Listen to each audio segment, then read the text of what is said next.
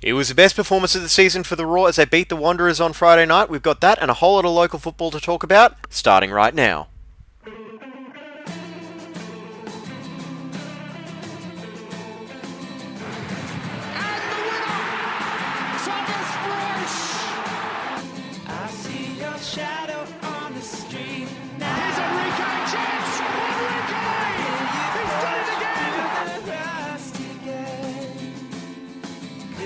Breton shoots! Oh, Luke Breton wins the premiership for Brisbane Roar! It's Brisbane's day! It's Brisbane's season! It's Brisbane's time! Down as the weeks trickle into days. So you come in and put your bags down. I know there's something in the air. How can I do this to you right now? You're over there when I need you here. My happiness. Yes, hello everyone and welcome to another edition of the Brisbane Football Review podcast. It's James Scott, Adam, and if you hear any barking in the background, that might also be Trixie joining us this evening as we get ready to recap an eventful weekend of South East Queensland football and I suppose Central Queensland as well when you consider the NPL. Adam, how are you? I'm good, James. How are you? Good. Scott? I'm good, James. How are you? I can tell you Trixie's happy and ready to start the show as well. Excellent, that's the important thing. Yes, I'm good. I'm quite enjoying having these early morning football matches as well from overseas, even if they are being played in some of the most eerie environments I think I've ever seen. But anyway, good news is there's a lot of football to talk about here, and let's get started with a few quick plugs while I remember. Email brisbanefootballreview brisbanefootballreview@gmail.com, Facebook The Raw Review, Twitter @BNEFootball. Send any comments, questions there. Podcast available Whooshka, iTunes, Spotify. You may be listening to us on Football Nation Radio, and wherever you are listening to us, make sure you leave a review and, most importantly, compliments about just how much fun we are to listen to, because if nothing else, we enjoy it. We do. When he says we, he means he. Of course. Anyway, we got a lot to talk about, so let's get right into it. Friday night, Suncorp Stadium, a very, very, very muggy Suncorp Stadium. Brisbane 3, Western Sydney Wanderers 0, and all I'm really left to wonder is, what the hell happened? The Raw came out of the blocks firing against a Wanderers side that was, I would say, probably a little bit hungover after their derby win. I think we talked about that on the show in segment 4 last week, James. Would the Wanderers once again, after a derby win over Sydney FC, come out flat? I think the answer is a resounding yes, they did. Because the first 15-20 minutes, they were not in the game at all. The Raw were completely dominant from the minute one. They had a chance in the second minute with Muradovic having a shot from outside the box, and from then on, from about then to about the 30th minute, the Wanderers barely had a sniff in the game, and I definitely think they started slowly, but from a Brisbane perspective, that's by far their best start to a game this season. It was really fantastic to watch. It's good to see that the Raw came out and they really sort of they put the sword to a team early rather than sort of just trying to the usual just wearing into the game, working into it. They came out with a purpose. And look, I think it paid out dividends, especially as well. Understand that Wanderers have probably played their grand final the previous week, and they took full advantage of that. It was really noticeable as well how the intent the Raw had was just to get as many bodies forward as they possibly could, and to have a lot of strikes on goal, because I think they had 10 shots on goal in the first 20 minutes of the game almost, that's really harking back to the Ange days in terms of utter dominance and chance creation. So it was really evident from minute one that I don't know if they had the plan of we're going to put Wanderers on the back foot straight away because of the weather, the conditions, or anything like that, but if that was the case, it worked an absolute treat. Well, look, I feel like we should give credit to the person responsible for that, and that is Brisbane Raw manager Robbie Fowler, because that just seems like a clear tactical instruction where it seems like, with the squad they've got, they've decided, let's just, ease our way into games, whereas with this one it was get them from the start. Now, let's hear what Robbie Fowler had to say after the match. Well, without a shadow, I think we had a plan before the game. We knew what we needed to do. Good value for the win. I thought our boys were magnificent, if I'm being honest. I thought we were very good. First to everything, first and second balls. I thought it was a real dominant performance. Here in the home. We are unbeaten this year. We want to keep that going. So yeah, I thought it was a real dominant, magnificent performance, if I'm being honest. Well, that was obviously a very happy Robbie Fowler there, and apparently I said it was a 3-0 win. I clearly forgot Mitch Duke scoring in the second half as well, so my bad, it was 3-1. I think we'd all like to forget he scored, wouldn't we? Yeah. That goal did come about because the Raw were pushing so many numbers forward. It's obviously Macaulay Gillespie and Scott Neville really bombing forward. I think Gillespie got the assist for the second goal, which is pretty unheard of. Your centre back getting forward to put a cross in for your striker and general play. That's unheard of. But because they were getting so far forward, I think the Raw were just caught out in that one instance there with Duke getting in behind on a one-on-one with Aldred. So that's a slight concern that you have to tweak, but really, I mean, if that's the worst that you've got over 90 minutes to worry about, that just shows you how complete this performance was from the Brisbane Roar. Well, it's funny. Like I said, one of the joys of watching, get to watch the games with you up in the press box, and that's one thing you commented on Friday night is that how the Raw pretty much through Scott Neville and Macaulay Gillespie, they get so far forward, which basically leaves Tom Aldred as almost your sweeper. And it's O'Neill drops in as well. Yeah. One of two sweepers, we should point out. Yeah, the other one being Jamie Young. Oh, wow, what a hit that was. But yeah, look, and that's the one thing that. And I think the Mitch Duke goal, I think they came about they got a little carried away with really pushing forward, which is not a bad thing. But like I said, they got caught. It was a great goal from Mitch Duke, but it was probably the lone highlight for the Wanderers up here in Brisbane on Friday night, because that was a well taken goal. Defensively, a bit of a mistake, but look, he took it well. Lone highlight, almost lone shot, wasn't it? They didn't have too many. Just about, yeah. Well, I do want to quickly stay on Mitch Duke, because I think he was responding to, I want to say, Robbie Cornthwaite on Twitter after the game, and he was saying that the humidity of the night really got to the whole Wanderers team, and they just couldn't get that second win that they were hoping for, and they would...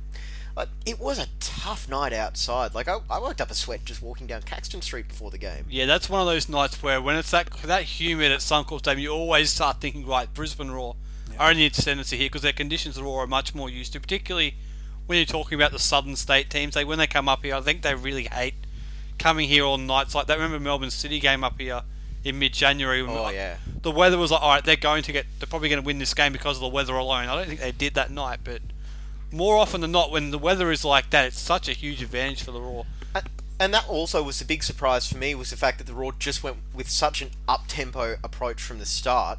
And you mentioned, Gillespie and Neville bombing on forward. There were times where I actually thought, oh, that must be Jack Hingert, getting into the box. Even he had a few he did. clear-cut chances as well. But there were times where I was thinking, okay, so Hingert's there. Why is he passing it to Neville, who's essentially acting as another striker? And look, I'm going to go out on a limb and say that's probably the performance of the season. The only other one I can think of that was even remotely close to that would have been that FFA Cup game against Sydney FC. Yeah, that was probably very different though, in terms of, I don't think the Raw bombed forward that much. It's was more catching them out. But yeah, I agree. They would probably be the two performances that you would look at and think they are the two most complete performances over 90 minutes. The other, it's only 45 minutes, but the second half against Melbourne City when they were 2-0 down at halftime, that was also a really good second half, but that's only a half, not a full game, which we saw on Friday night. I'll take your word for that. I was in Fiji for that match. I was in China, so... You didn't try the bat soup or anything over there, did you? No. Yeah, it was overall though, I was just genuinely stunned at how strongly they came out in that match. Should also mention, Scott McDonald, first goals for the Raw, and he actually spoke about what it meant to score his first goals for his new club, and we'll hear from that right now. Yeah, absolutely delighted. Always nice to get your first one out the way for your new club. To get two on the night was even better, but most importantly was obviously getting the 3 points, which obviously was a big game for us playing against Western Sydney, who were on our coattails. So to put them a little bit away from us was handy as well. But obviously another big one comes again on Friday night against Central Coast, which every game's important because the league at the moment is so tight, which is great for the competition and great for us as well. But we're in good form, and hopefully we can keep that going. Alright, so that was Scott McDonald there at a media opportunity, I'm going to say yesterday? It was Tuesday. Yeah, okay, so Depending yesterday's when we're you're listening recording. And he started up front with Mirza Muradovic, which we'll get onto in a little bit. But I just want to talk about that penalty in the second half, which wound up going to Jay O'Shea. And I was genuinely stunned that didn't go to McDonald for him, give him the chance to complete his hat trick. Yeah, look, and that was a question I know that Marco Monteverdi asked Shea after the game. He came in. He actually came into the press room, did a one-on-one interview, and apparently Scott McDonald never asked. Jay actually would have been happy to stand aside, but Jay is apparently he's the designated penalty taker, and With the departure of Roy O'Donovan. yeah. So yeah, but basically, yeah, Scott McDonald never asked for the penalty. It was a good penalty, so he took it really well. And I agree with you. I was really shocked that Scott McDonald didn't take it, because you would have thought he would be, as a striker, normally they're pretty confident in stepping up for penalties, particularly when they've got 2 goals in the game already. I was surprised, but as the game was not over, I think it was 2-1 at that point, wasn't it? So It was. So it was a crucial So it was penalty. important to get the penalty. If it was 2-0, maybe McDonald might have been more adamant in taking it, but at 2-1, you've just got to let your designated penalty taker step up in that moment, and he absolutely stepped up and put it away. So it is what it is. I mean, I'm sure Robbie Fowler said it as well. I'm sure there's plenty more opportunities Scott McDonald will have to score goals for Brisbane Roar because he's in good form at the moment, Scott McDonald, isn't he? Well, He's done more than I think he's lived up to all the expectations of what we hoped he would be when he arrived in January. Yes, as that definitely. important link man up front. And also, just 2 quick things as well. If you want to hear the full Robbie Fowler press conference, go check out the Facebook page with your post-game show from Friday night, featuring Scott and Adam with no James. There's some good quotes in that press conference, I will say. There's some very interesting stuff that came Well, out. there's one quote that sends it just what we're talking about, as I know that Rory Fowler said what he would have done in that situation, so... demanded it himself. Typical striker. As any proper striker should, yeah. But I do also think, like, if nothing else, it was very important for O'Shea to get off the mark, because we've seen him go close quite a few times. I actually remember he had the best chance of that awful 0-0 draw back in November that I think cannoned off the crossbar. I think it might have, yeah. So- he did score in the FFA Cup, though. You can't forget he did score against Sydney back in the round of 32. So it's not his first goal for the Roar. It's his first league goal. Okay, so either way, it ends a It's very been a long, while. very long drought, and I think that is very important for him as well, just to get that confidence going into the final couple of months of the season.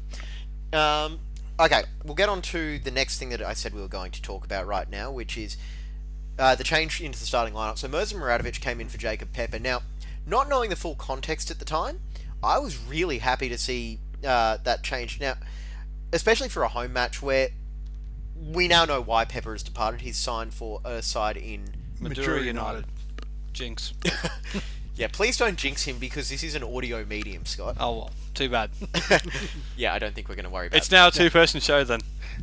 Oh, God.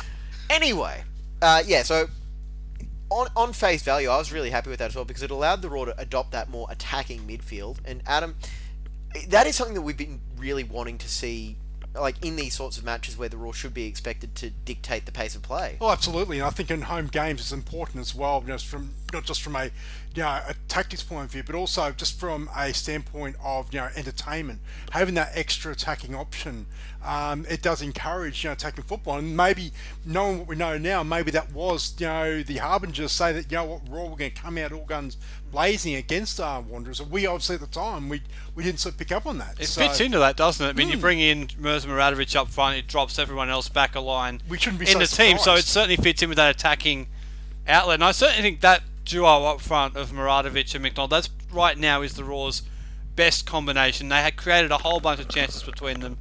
On another night, McDonald probably has 3 goals from open play. Muradovic might have a goal or 2 as well. So they're certainly creating a plethora of chances between the two of them. And you've got Inman in that line behind. I know, James, you don't like him as an out-and-out striker. I tend to agree with you. I don't think that's his best role. But him as a 10 and O'Shea a little bit deeper to link the play and get things creative from a deeper role. I think that's the best way for the Raw to go right now. That's probably what we saw on Friday night is probably the Raw's strongest 11 at the moment. I don't think there's anyone else you'd look at and think they would improve that 11. There's good options in the squad for different moments, but that's probably the Raw's best 11. Well, to shut down obviously the usual furphy, like Dylan Wenzel Hall's obviously it like I said, I don't think he's in the best 11 right now, but he does serve a purpose, especially if the teams are tiring. Squad game. Yeah, if that basically, especially if they're tiring, if it's going to be hot and humid, to bring him on at 75 minutes and let him run loose. That's good. That's like I said, that's momentum if nothing else. He is that exact sort of striker that defenders would look at and go, oh, come on, now I've got to deal with him. Yeah. Anyway, Holloway, the same sort of thing as well. 70, 75 minutes of chasing around the other two. You bring on a big muscular target man like that. So again, that's probably those two are probably the last thing you want to see either of them. definitely. All right, now I do want to quickly go back to the press conference one more time for this segment, as we just hear a little bit from Trixie there. I want to go back to the press conference and talk about the departure of Jacob Pepper, and then we'll come back and have our thoughts on that. So this is Robbie Fowler on the departure of Jacob Pepper and a possible replacement. Peps, we got a phone call today. Peps obviously wanted to, try something else, something different. There was a club that came in for him at the start of the season. We just felt it wasn't the right, fit for him. And Peps has been brilliant for us this year. Really was. I think at times he does get a little bit of stick because he's not as flamboyant as some of the other players. But I would never question his attitude. I think he's been magnificent for me. He's been a real good lad in the dressing room. He's been good to have around a place, but he just wanted to try a different opportunity. And I would never stand in his way. I would never stand in any player's way if they want a new opportunity. So entirely Pep's decision. And look, he goes, and we wish him very well. All the luck in the world. And look, it's disappointing that he's gone, but there's an opportunity for other players now, and it's up to them to take it. Look, there's opportunities, but you're not going to get a player in just for the sake of just because he's a player. There's still got to be the right fit. We'll actively look, and obviously there's been I think 4 or 5 players that have gone, and I think we've been kind to the players who are here because we believe in them. And look, regardless if we bring a player in or not, I think we're good with the players we've got. Okay, so that was Robbie Fowler on the departure of Jacob Pepper, and then asking a follow-up question on whether or not, answering a follow-up question, I beg your pardon, about whether or not he's going to try and look to replace him. And first and foremost, I do want to talk about Jacob Pepper's time with the club because he was one of the signings for Aloisi's first season, I believe. First or second season, yeah. It was around that time. Yeah, either way. He was one of those signings that came in, and I just keep going back to something that the late managing director Mark Kingsman told us as well, where, look, Jacob's never going to be a superstar of an A-League player, but he's one of those players that you need for the squad. And I absolutely think he nailed that. Just what Jacob Pepper is as a footballer. He's versatile, he can do 2 or 3 different jobs, and let's be honest, he toiled away despite some pretty wretched treatment from the fans in his time here. At the start, he was definitely one of those players that the fans would jump on the back every time it didn't go well on the field. Whether Jacob Pepper had anything to do with it or not, he was the one that people looked, he's not good enough, get him out of here, he's not good enough. And I think every club's got those sort of players, James, in terms of utility players who fill multiple roles. You think about Lee Broxham, Paolo Redgrave too. So every club's got them. I mean, the Roar have had them in the past as well. James Meyer more in an attacking utility than a defensive one. Everyone's got them, but in absolute credit to Jacob Pepper, he kept his head down. He kept working hard. He filled the role he was asked to play, and he did it really well. And that role changed over the years. He went from being that depth midfield player who played when the Roar were maybe not willing to give Thomas Christensen a night off or he was injured, to all of a sudden now he's being a defender in the squad, and all of a sudden A first choice leading defender. Defensive crisis, he becomes the lead defender in the side, nurturing young players coming through, and now he's back in midfield again, and we all wondered how that would pan out this year. Well, he's done exceptionally well in that role. He became a first choice player for Robbie Fowler if and when he wanted a defensive minded player in that role. So he's done a tremendous job over a number of years for the club, and I do think he will be missed a lot more than people realise in terms of having that option in the squad. There's not really a pure out-and-out defensive midfielder now. Yes, they've got options like Ramad Akbari and George Mells. I'm a big fan of Akbari, but he's not a holding midfield player. He's more of a Jay O'Shea type who likes to get forward and create things and go on the end of stuff. So I think Pepper's going to be missed. Yeah, look, I think and the much maligned Jacob Pepper for all those years before, and I think look, we wish him well. Look, he probably does actually get a chance to be a starting player at Madura United, without knowing too much about the squad. And I know he becomes the +1 Asian player in that squad. But look, I would dare say that they've pushed hard majority to get him, and I think he actually will get rewarded not only financially but also playing wise there. And if it doesn't work out, I'm sure there'll be some club back here in Australia that would take him, because, like I said, utility players like that, squad players like him, are already come by, and it's a central part of the A-League as a salary capped league. Yeah, exactly. And having that versatility is huge for someone like Pepper, who, as I said, he's never going to be the out-and-out best player on the pitch, but he's someone that, he quite clearly did a fantastic job earning the trust of managers, 3 different managers in his time here at the Raw: Aloisi, Darren Davies, and then Robbie Fowler. So he knows how to, I suppose, for lack of a better phrase, keep his job. And I know there are a lot of fans that, went for the, whole ding dong the witch is dead thing. And I think, don't look a gift horse in the mouth, because he filled a very specific role in this squad. And again, while it might not be the most glamorous role, it is going to be one that's going to be very tough to replace. I don't think they will be able to replace it in this season. I don't think they should either. We've got 6 games to go in the league season. It's not worth it. 6 games plus potentially 3 more in the finals. Work what you've got Joe O'Shea and Aidan O'Neill, who are locked down as the first choice players. I think Raman Akbaria can do a job off the bench for you, so I don't see anything out there that you're going to be able to bring in who's an improvement, unless Robbie Fowler knows of a player in the UK who's a free agent who he wants to bring in, because he's got the visa spot available, don't forget, because O'Donovan left in January, so there's a visa spot available if there's a free agent that they like. So that would be the only thing I would say if they're going to go down that path. Somebody potentially for this year and next year, but I would just be more than comfortable leaving it the way it is, because I think the midfield's going okay at the moment. It's not numbers wise. If you get an injury, this might change. If O'Shea or O'Neill go down with an injury, that would change things. But at the moment, I think they've got enough cover to get through these last 6 to 9 games. I honestly think it's not worth bringing someone in with 6 to 9 games, as you say, remaining, especially considering I feel like the most likely place you would look to replace him would be someone from an NPL side. I and think he can, though. Well, if they're contracted. Exactly, and also the fact that just in general, I think the acclimatization period going from NPL to A-League means that essentially they wouldn't be of any use to you until the FFA Cup next year anyway. The only possible avenue I think that there would be replacement would be out of the Royal Youth NPL team.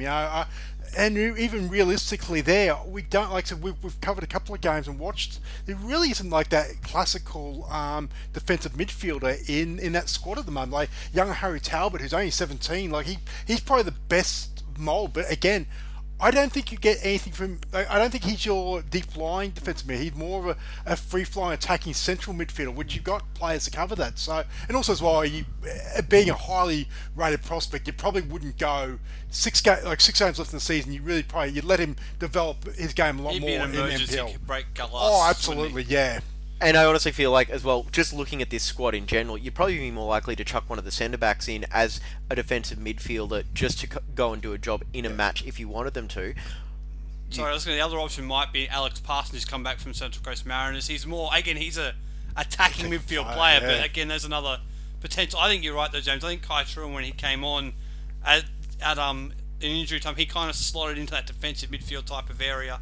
That might be something you can look at in a pinch as well, but I just think it's something where you're going to have to cross your fingers and hope that you get through the season with Joe O'Shea and Aidan O'Neill intact. And they've been relatively injury-free all season, so I don't think it's going to be too big of a difficulty to get them through. But that's the only issue. If they go down, they might be a little bit short at that point. Well, okay, I just kind of want to keep going on this for a couple of minutes just while I think of it. So obviously Kai Truan made his debut, number 166 for the Raw in the first team. Yeah.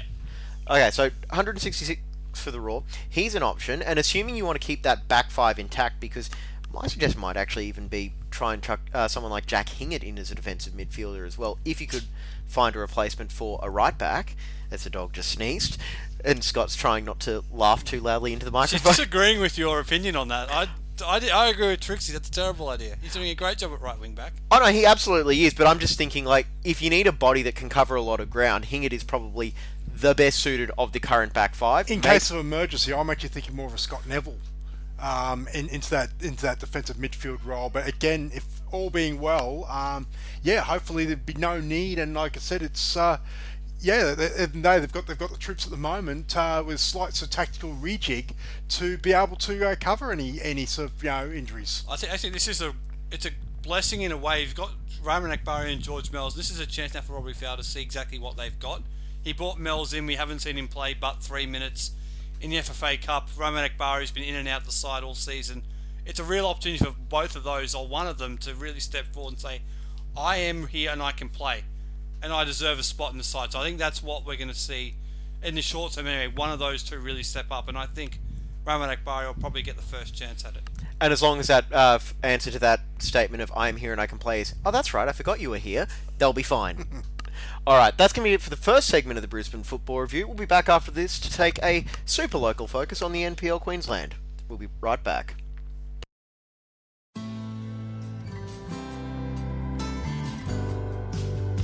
You're listening to the Brisbane Football Review. We'll be back after this. Alright, we're back on the Brisbane Football Review. It's James, Scott, Adam, and you may hear Trixie at some point as this segment goes along. She's made the jump over from my chair to Adam's, and Adam might be a little bit distracted for the next 20 or so minutes as we go around the NPL, FQPL and NPLW results from the weekend. And we should also start off with a little bit of a plug. So far in the last 2 weeks, but us as a show are going to have a regular spot on Football Nation Radio, 7:45am Queensland time, Monday morning. And it's going to be NPL Queensland checkup, basically, just talking about results, information on the weekend, so you can check that out. I think it's FNR Football Nation Radio. That's live streamed on Facebook every week as well, and on footballnationradio.com. So check that out if you don't hear enough of us with the podcast and post-game shows and pretty much anything else we can do, really. We've doubled our presence on FNR, which is great. We thank them. Yes, exactly. We're always happy to spread the word of Queensland football. So let's get into that right now and talk about some of the NPL results from Saturday. Start off with Brisbane City hosting Easts, and I'd say those are two sides that probably are going to be in and around the same level this season. Maybe City are going to have a little bit of an edge, but it was Easts on the day that came away 4-2 winners. Yeah, I was a bit surprised with that one. It's East's first win of the season. They just came off a 5-0 loss the week before to the Young Roar, and I thought this could be another difficult game for them at home, away being part to Brisbane City, but they went there and they played quite well from the bits of the game I saw on the... I was watching the live stream of that for a little bit, and they did do quite well. That front third of theirs is quite pacey, and it's got a lot there you can work with. I think City, though, a couple of defensive errors that really just... They'll probably be disappointed with, I think, James, in terms of giving up a couple of goals there, because I think they're a much improved side, but this is back to the inconsistent Brisbane City we've seen in the last couple of years. The talent is there, the results consistently haven't been. I think that's something they've really got to address, but it's a good win for East, no question about that. Yeah, look, there was a crazy period between about the 20th and the 30th minute where there was 4 goals scored, and 3 of them were East. Abraham Yango getting a double, but yeah, look, East, they're very, both sides actually. In fact, they're going to be very, very hard to track as far as form, because going into this game, East got spanked 5-0 by the Young Roar, and then they've come out and won well. So, look, it'd be very interesting. That might be saying a lot more about the Young Roar as well, though, because they've been really impressive in the first few weeks, more so than I honestly thought we could expect from them. But I do also think that Yango is just going to be a huge player for East this year as well. Like, we've seen flashes from him before in his previous stints, but yeah, between him and Scholl, East are never going to be short of goals. Not sure of pace up front either. I do agree with you, particularly about the Young Roar. That was my big takeaway for the weekend of the NPL, is that I think they're going to be really competitive all season long. We've seen in the past they've started seasons well and then they've faded away and come back late on as the A-League pre-season winds down a bit. But I think this year they're going to be able to continue to perform at a reasonably high level most of the year, because that 11 that's played against the Strikers on Sunday afternoon, James, only Macklin Freak you would say is going to miss some time because of the A-League pre-season. The rest of that side will be there all season, because there was no Jordan Courtney-Perkins, there was no Isaac Powell, there was no Kai Truan, there was no Aaron Reardon, there was no Mers Murad. It's not that I think we'll ever see him play in the NPL again, but he's age eligible for it. There was no Raman Akbari either, so all the players who will play NPL potentially, that you would say are going to miss games. They weren't there on the weekend. This was the true Brisbane Royal Youth side. And they started slowly, but they put in a tremendous second half against the Strikers. And to me, they're incredibly unlucky not to get all 3 points. Well, we'll just go to that game quickly. We'll jump out of chronological order. But yeah, it was a late goal from Parsons, 88th minute, to get a point for the Young Raw against Strikers. And we'll actually go and hear what Chris Grossman had to say after the game. Yeah, I'd like to think it was. I think there were some stern words at half time. I think it's probably a catch-22. It's been a big week for the boys. They've had 3 difficult games for different circumstances, and obviously today the intensity and mannerisms in the first half weren't where we expect them. The second half was measurably improved, and I think that came with a lot better performance. So it was a desired outcome of the half-time chat, I think, and we were unlucky as well towards the end not to get one earlier, which potentially we could have kicked on. But we're happy to be a team that's hard to beat, and I think that's a big thing from previous years, is that we do have the tendency to slip goals, and today we rode our luck a little bit, but we come out of it with a point. Okay, so that was Chris Grossman there after the game that you two were out on Sunday afternoon out at Logan Football Complex. Is that what Logan it's officially Football called? Complex. Yep, okay. So, Adam, what was your takeaway from that game? Yeah, look, I was actually... it's a game of 2 halves. And boy, did Chris Grossman give his trip a spray at half time, because it was a fairly flat performance from the Young Raw in the first half. Mind you, 3 games in 8 days was a bit of a complication. But look, I think Young Raw, they certainly, to me, they look like they're a team that's probably in that second tier behind the Big Four, and I think that they're certainly capable of an upset. So even against the the Big Four. So yeah, look, I think it's a very, very different side. But I think Strikers, I'm still not convinced. You saw at times. I think their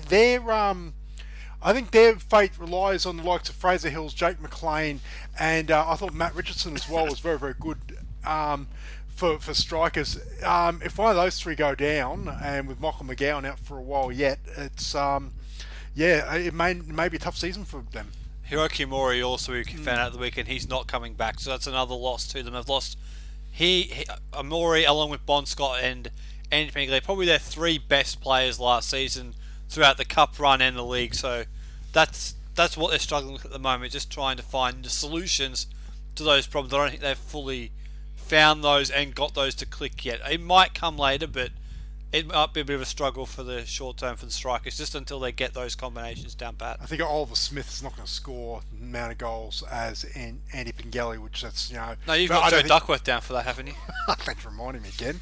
Well, we'll get to that in a second, but I do think you're right. Like, you can't lose players of that quality if you're Brisbane Strikers and just and not expect to have a couple of bumps in the road. I think that's the big takeaway from that. And look, maybe by the end of next month we're looking at it going, okay, well, they've clearly found ways to plug those holes that were left in the squad, but for the time being, it does seem like it's a bit of a learning experience for them. The one positive for Strikers is that they were even in a worse position last season.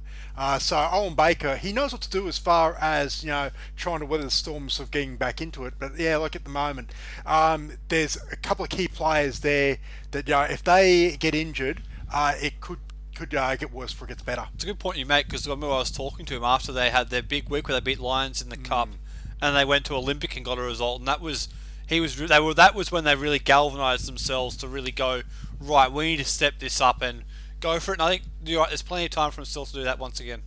And there will be more Cup football coming up as well next weekend. I think the 21st, 22nd is what. Stay tuned for all that. But in the meantime, I want to go to the match down at Croatian Sports Centre. That's it. I don't know why I'm blanking on ground names tonight. I just am. Anyway, Gold Coast Knights 3, Penn Power 0. Boy, that was a rough night at the office for Penn Power, wasn't it? Yeah, statement delivered from Gold Coast Knights. They've come out. I think they have big ambitions this year to obviously repeat into the grand final. I think they really want to go onto the national stage, whether that's the NPL finals or the FFA Cup. They definitely want to get to the national stage again, and this was a real statement. Peninsula Power had the good result the week before against Olympic, thinking it could be a similar start 2 years in a row for them, getting off to that flying start. But just like in the semi-final last year when they went down to the Croatian Sports Centre, they were thoroughly beaten. And it was a real statement delivered from the Gold Coast Knights. And Max Brown, he's in terrific form at the moment in front of goal, and he's one that always slips under the radar a bit for Gold Coast Knights. Think about that midfield. They've got Mitch Nichols, they've got Jaden Prasad. He slips under the radar a bit, and I think he's one that people need to have a really good look at if you're planning against playing Gold Coast Knights, because he's a real X factor at the moment. There's no question about it. Yeah, look, I think it seems to be at the moment, and I think we're going to find out in a couple of weeks' time. For me, Gold Coast are the best team in the league at the moment. Lions will probably have something to say about that, and they'll meet in a couple of weeks. But yeah, look, I think at the moment, of the big four, I think there's a clear 2-2 at the moment. Yeah, absolutely. I feel like it's still a little bit too early in the season to be saying it's Gold Coast title to lose, especially with how we've seen a lot of these sides be able to address their deficiencies come June, July. But it's just a good start at the moment. It's phenomenal. Like we saw it with Penn Power last year as well. Yeah. Anyway, the other game that we probably should quickly touch on as well is Lions having a pretty convincing win over Capalaba 4-0, a double for Joe Duckworth. Yes, 10 goals in his first 5 games. He's in fantastic form at the moment, Joe Duckworth, and it's a joy to watch when you see him in this sort of form, because he's just having such an impact, and he's really clicking really well with that front third. I think Zach Maltby, Jordan Friender, and himself, they complement each other so well. I mean, I think it's a real area that they've improved this year with. Obviously, Makwase and Mudley were really good players for Lions in the last couple of years, no doubt about that. But I think that front three together just clicks so well. I think that's what the really big difference to them is. I think, and at the back, they're getting stronger. We saw them concede 4 goals to Gold Coast United the week before. That's very un-Lions. Like, they're getting players back now. They got back Matthias Simic at the weekend. They're only going to get stronger at the back, and I do think that game in a couple of weeks that Adam referenced between Gold Coast and Lions, that's going to be one most certain to keep an eye on, because that could be a real indicator of who probably will be the favourite going forward, because at the moment those two sides look really good, and Lions are building to something, I think, once again. Yeah, look, I think as well on the other token, I think like the scoreline in isolation, I mean, we said this in the post-game show, it does probably read that that Lions had a very comfortable time, but look, Capalaba were good value for 60 minutes. It's like an unlucky penalty made it 1-0, and then there was that rush of 3 goals about 9 minutes, which pretty much put the game beyond doubt. But look, I think Capalaba, even though they lost 4-0, I think they're okay at the moment. I think compared to their other sort of promoted side that came up as well in comparison, I think they might be the ones that be a little bit more comfortable about their survival in this league. Yeah, they were good value, Western Capalaba, for a lot of time now. They were kind of defensive in the way that they did approach the game. I think that penalty that the Lions did get was really important, but Capalaba look like they're going to be a real nuisance value for a lot of teams in this league, and I think we all undersold them a bit in the pre-season special, James, with thinking that they're going to be in that relegation battle. I think they're looking really competitive, and I think anyone who goes down to John Fredericks Park and comes away with a result is going to really earn it. Absolutely, and yeah, all I will say is I think I was around for the first hour or so of that game. Capalaba gave the Lions side plenty of scares. It's your fault that Lions were. Yeah, careful. I like going to John Fredericks Park. I'd like to be welcomed back there. And also, I did find out that Lions heard my preseason prediction for them and had a bit. Hi, Rob. Anyway, the other results from this weekend in the NPL: Gold Coast United 2, Magpies Crusaders 1. Sunshine Coast Wanderers 2, Redlands United 6. Well, we know Redlands can score. Finally, anyway. And then Olympic 4, Moreton Bay United 0. That was important for Olympic, that bounce back, actually. They needed the result. Definitely. There's only one NPL women's game that I want to get into in great detail, and that's because that was a game I commentated, so therefore it is the most important match of all in all of football in the past week, or at least in my mind. Lions FC 2, Capalaba 1.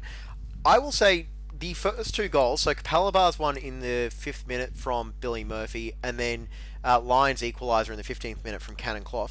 2 of the best strikes I've seen commentating. Just unbelievable hits. Something happening at Lions Stadium in the NPLW this year in terms of just every game there seems to be filled with spectacular goals. You remember the game against the Gap 2 weeks prior, I think, which was also commentated, but Darren did. Yeah, he did that game. But I think it seems to be every time Lions play at home, there's a slew of spectacular goals, and again, it was the case at the weekend. Yeah, look, again, takeaway out of this, I think these are probably 2 of the 3 best sides in the league at the moment. Mind you, Gold Coast United and potentially. I'm just looking Gap? at maybe I think the maybe Gap might have something to say about the that Gap as well, may said actually. something. Actually, the Gap was the one. Gold Coast United's probably another. Look, I think Capalaba. I don't think they'd be too. Even though I think on the sort of the face of it, they'll probably disappointed with the result. But I think going forward, I still think they at least know they can be very competitive. Now it wasn't a very competitive game other than sort of the crazy start to the game.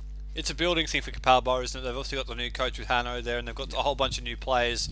They're going to get stronger as the year goes on as those players gel. I think they're going to be a real factor in the final series. Yeah, definitely. One player that I didn't get to see a lot of on Saturday, but I think could be primed for a big impact as the season goes along, is that winger Annie Walker. I think she had a really tough time marking Cannon Clough. And so my two big takeaways from that game, though, I was stunned that the week after scoring 5 goals, Capalaba sat so deep against Lions. I honestly thought, especially after that early goal, they'd just say, we can score against them. Let's go for it. And also, the other thing as well, Capalaba needs to get faster. That was a big thing I noticed. Every time they tried to hit them on the counter, Lions had 6 players screaming back at full bore, and they were able to run them down before they got about 30 yards from goal. Yeah, look, I think as well that with Capalaba, I think they're slow. I think attacking wise, I still think they need a bit more weaponry up front. I don't think Amy Chapman as 20-something Cap Matilda and whatnot. I don't think she's 20 cap. Leads the my line. research. I think I think they start if they can gain a couple more players. Annie Walker, I think she's the one that will over time. She's highly regarded. American, so she'll obviously get better as time goes on. But yeah, look, I think if they can sort of build more, I think they'll be right in it. But yeah, look, this is a wait and see with Capalaba. I agree with that. I think you look at the attack at Capalaba compared to someone like Logan with the attacking arsenal that they have. I think you're right, but I don't think Alliance as well. The additions of Winnie Heatley and Leah Davidson made a really big difference. You could see. Thanks for letting me know 45 minutes before kickoff, guys. Sorry, you found out in the end. You helped us because we didn't have a clue either. But I do think Winnie Heatley at the back was really influential. And I think Leah Davidson, when she gets acclimated with that Lions side once again, is going to be a big impact. We've seen the impact she had in the W League. Now dropping back to the NPL level, I think she could have a huge year. So remiss as well, Logan Lightning as well. I think are also going to be a team that are going to be in the reckoning just by their sheer sort of firepower up front. Yeah, Leah Davidson was huge, and as we all know how big a fan I am of Winnie Heatley, and I think she should be a huge presence next to Kathy O'Neill in the back of that Lions defence. The rest of the results: Logan 3, Mitchelton 1, Gap 3, Football Queensland QAS 1. Gold Coast United beat Souths 4-1. Moreton Bay went down to East 11-0. And the other story that's come out from MPLW that we should mention as well is Western Pride have dropped out of the competition for 2019, focusing on under-18s, but they will be back in 2021 apparently. I think there's a few issues that need to get sorted out there based on what's been reported with We might need to find out what actually is going on there before we talk too much about it. Yeah, that's why I wanted to keep it There's a lot of vague. stuff going on there. There is that a we don't know story fully. there. I think we shouldn't get into. It's out there if you want to sort of read it. But yeah, I think for Western Pride, I think it's probably the best thing for them because I think there's a very, very young side, and I think and the same sort of I say about Moreton Bay as well. That I question sometimes whether sending out a majority side that are under 18 up against the Professionals. seniors. And getting belted by 10 goals every week, I just don't know whether that does for development. Look, I could be wrong. I'm not technical director or anything like that. Just outside looking in, I can't see the benefit of that. So I think it's good that Western Pride have done that. Look, so that's. I'm not going to advocate with you that they should drop out. I will say when I was at South for 1 year covering their MPLW side and they were having a similarly challenging year, you could see how demoralising it was. Yeah. So it's something I think Moreton Bay might need to look at in terms of if they can strengthen that side, but because these sort of defeats aren't good for anybody. Look, I think as well. I'm certainly not advocating say, that Moreton Bay should drop out, but I do strongly recommend that they need to look and maybe recruit some senior women's players, if it be BWPL or Capital One. It's because, like I said, you just cannot get away with sending out 7-8 youngsters to get smashed every week. Look, you're wanting to retain these girls. You don't want to sort of demoralise them for a season in the name of development, and then think, they're going to show up next season. Because sadly, I don't think they will. I honestly think they may even look for some intra-competition transfers because there are quite a few players I've seen warming the bench at some of these NPLW sides that probably would be quite welcome up at Moreton Bay. Yeah. Anyway, It's not going to get any easier. I believe they've got the local derby against the Gap this week, so that could be another difficult afternoon for them. Could be a few goals in that one, unfortunately. and should also run through FQPL round 3, Southwest Queensland 5, Western Pride 0, Souths 3, Holland Park 2, Southside Eagles and Mitchelton drew 1 apiece, Ipswich Knights 6, Wynnum 1, and Sunshine Coast Fire and Roachdale drew 2-2. I think the second Italian player made his debut for the Thunder at the weekend DeVita, and got on the score sheet. He So that's did. a He got really the good fifth sign goal. for them. That if they can get both the 2 Italian additions they've made firing, I think they could be a real smoky in terms of challenging for promotion. I don't think anyone really thought that Thunder would be bouncing back this quickly, but if they've got a couple of key players in who can strengthen the side, it's a real possibility. Yeah, look, just quickly on that, just a takeaway so far. I think, look, Southside Eagles are going all right. Mitchelton and Vovo were touted as probably one of the promotion favourites, and look, a 1-1 draw to continue their good season.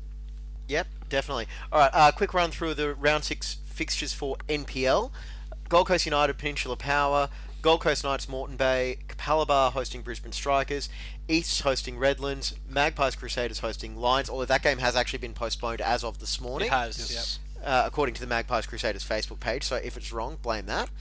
And then you've also got Sunshine Coast Wanderers hosting Brisbane City and Olympic hosting the Raw Youth.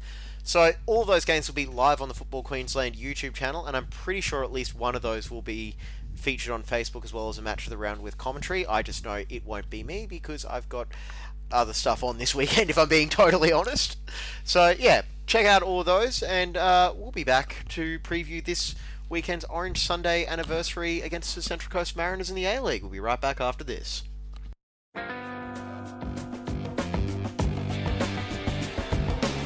You're listening to the Brisbane Football Review. We'll be back after this.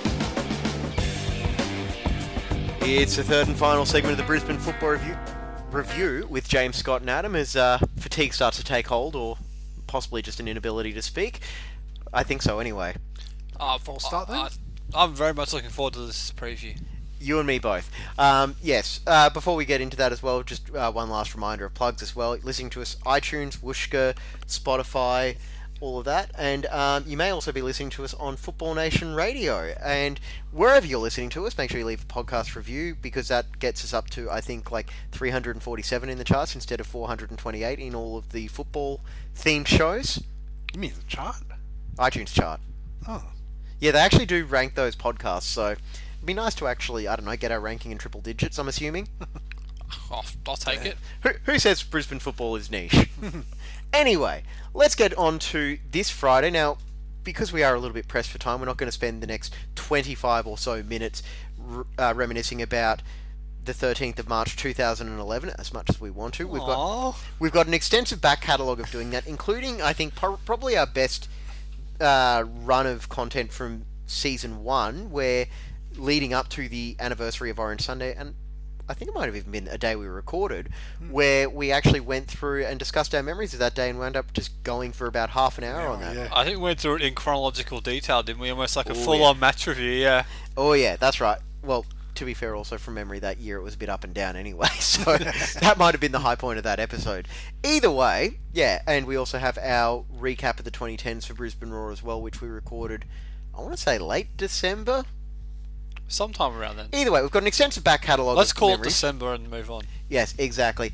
Now the Roar are playing the Mariners this Friday night, and yeah, Can we just congratulate the A-League schedulers who put this together? This just happened to happen on this exact date. Oh, come on. It's I think absolutely we've read it, brilliant. I think we might actually have to thank a very specific executive at the Brisbane Roar Yeah. for pushing for this match to take place on this specific day against this specific opponent.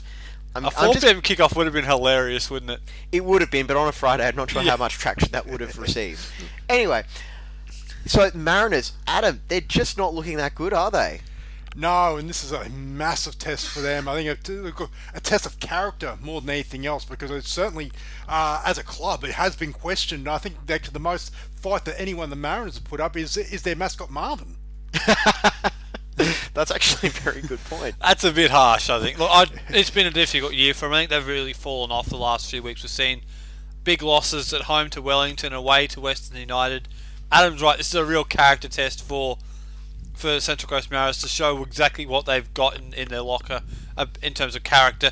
For the Raw, I think it's a case of not looking too far ahead. You can't look beyond this game to the more challenging, supposedly, fixtures coming up, because you've got to focus on this game. Because if you go into it thinking, oh, this is just the Mariners, they're last on the table, we've beaten them twice this year already, you could find yourself falling into a trap, and that would be a bit of a disaster given the great run of form they're on at the moment and where they find themselves not fully secured in the top six and most certainly nowhere near guaranteed a home final. So they really have to win this game, and I think they've got to really focus on it, and I'm sure they will, by the way. I don't think they're going to go in thinking this is some sort of cakewalk, but if they go in with the right mentality, the Raw should be really comfortable here.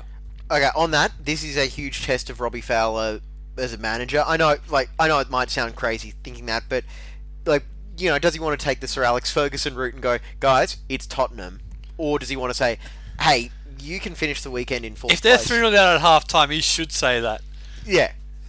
Probably not it's Tottenham, but it's Central Coast. However, my other point on that as well is I feel like if they don't record a convincing win, it pretty much undoes all of the goodwill and whatnot that they built up last weekend against Western Sydney. Well, absolutely. If they want a reminder of what can happen if they do take the Mariners, even if they're sort of out of form at the moment, round one last year is where they came to that game sawing in thinking, they can basically, they can do what they want, and they end up drawing that game 1-1. And I think that, Scott's right. I think they can't take this game lightly. They can't think, we've got Sydney a couple of weeks, we've got Melbourne victory.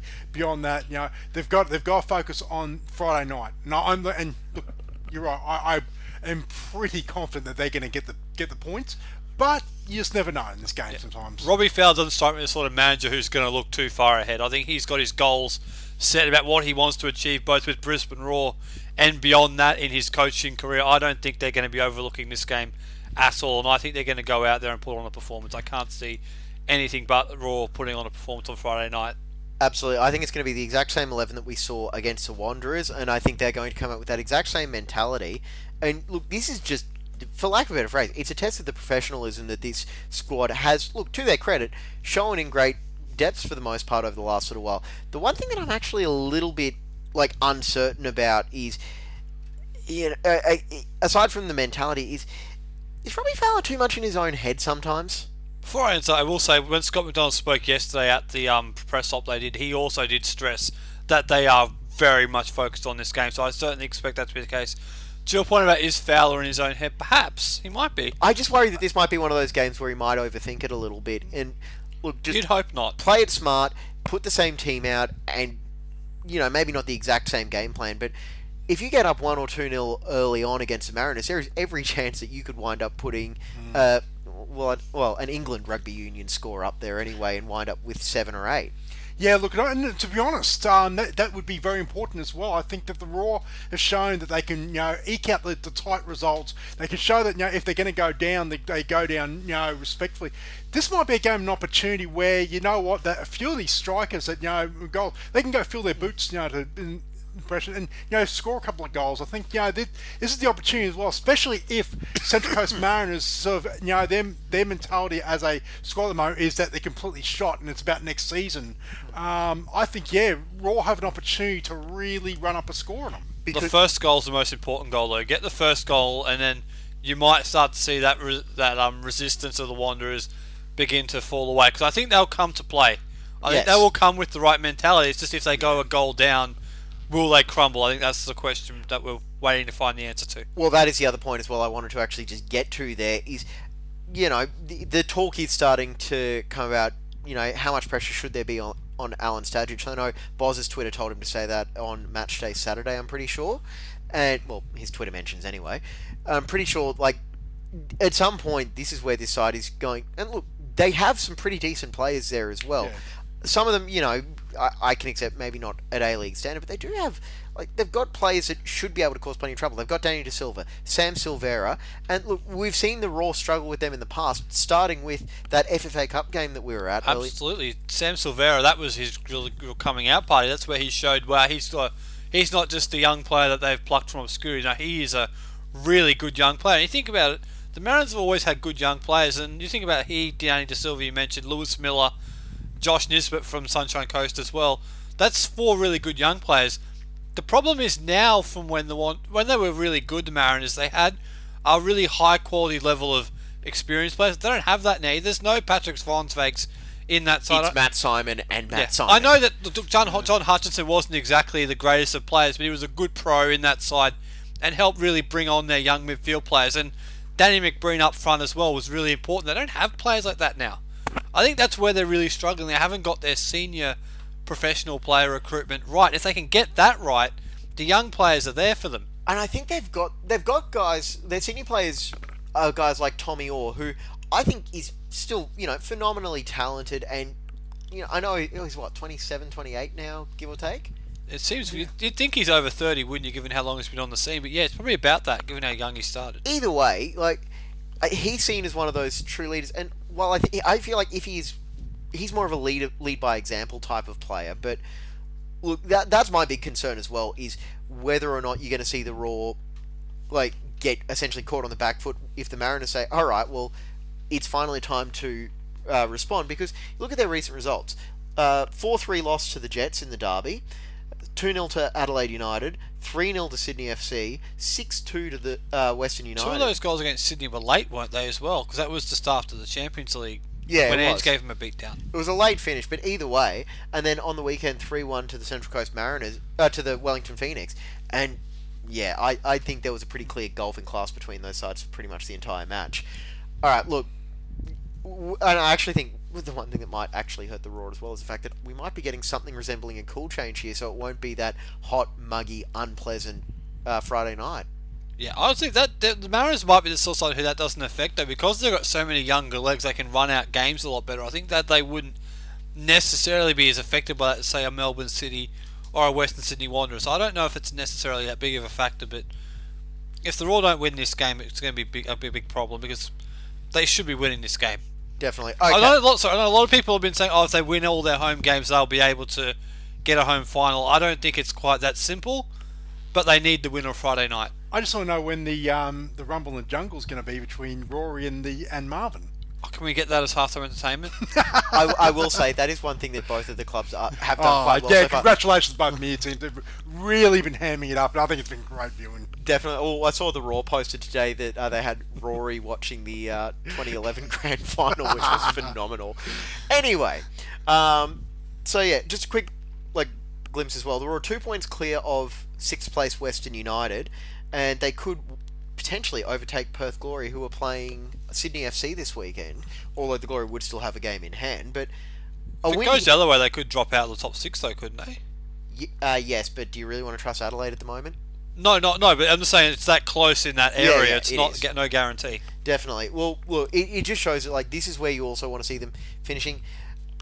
Yeah, I'm trying to think which year specifically it was. I think it was 17-18, where they did finish with 20 out of their final 30 points to just sneak into 6th spot.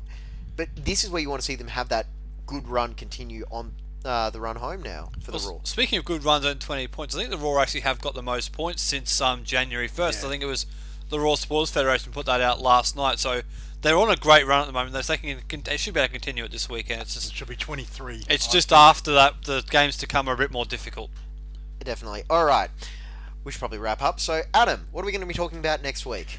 Raw big win, but Mariners put up a bit of a fight. Scott? I'll go with I'll go Mert Muradovic to score again. I'm going to go Jack Hingett breaks his duck for the season. Okay. Why not? Yeah. Why not? That'd be cool. Yeah, absolutely. 3 goals in 200 and something games. Well, it'll be nice to see him do that, and he is getting more opportunities bombing forward from that wing-back role. That's going to be it for this edition of the Brisbane Football Review. Thank you, Scott. Good to see you again, James. Thank you, Adam. Thanks, boys. And thank you, everyone, for listening. Pleasure as always bringing this to you. We'll be back next Wednesday to talk about what we hope will be a big win over the Mariners. Get out to all the local football this weekend if you can. There's plenty to take in. We'll talk to you next Wednesday.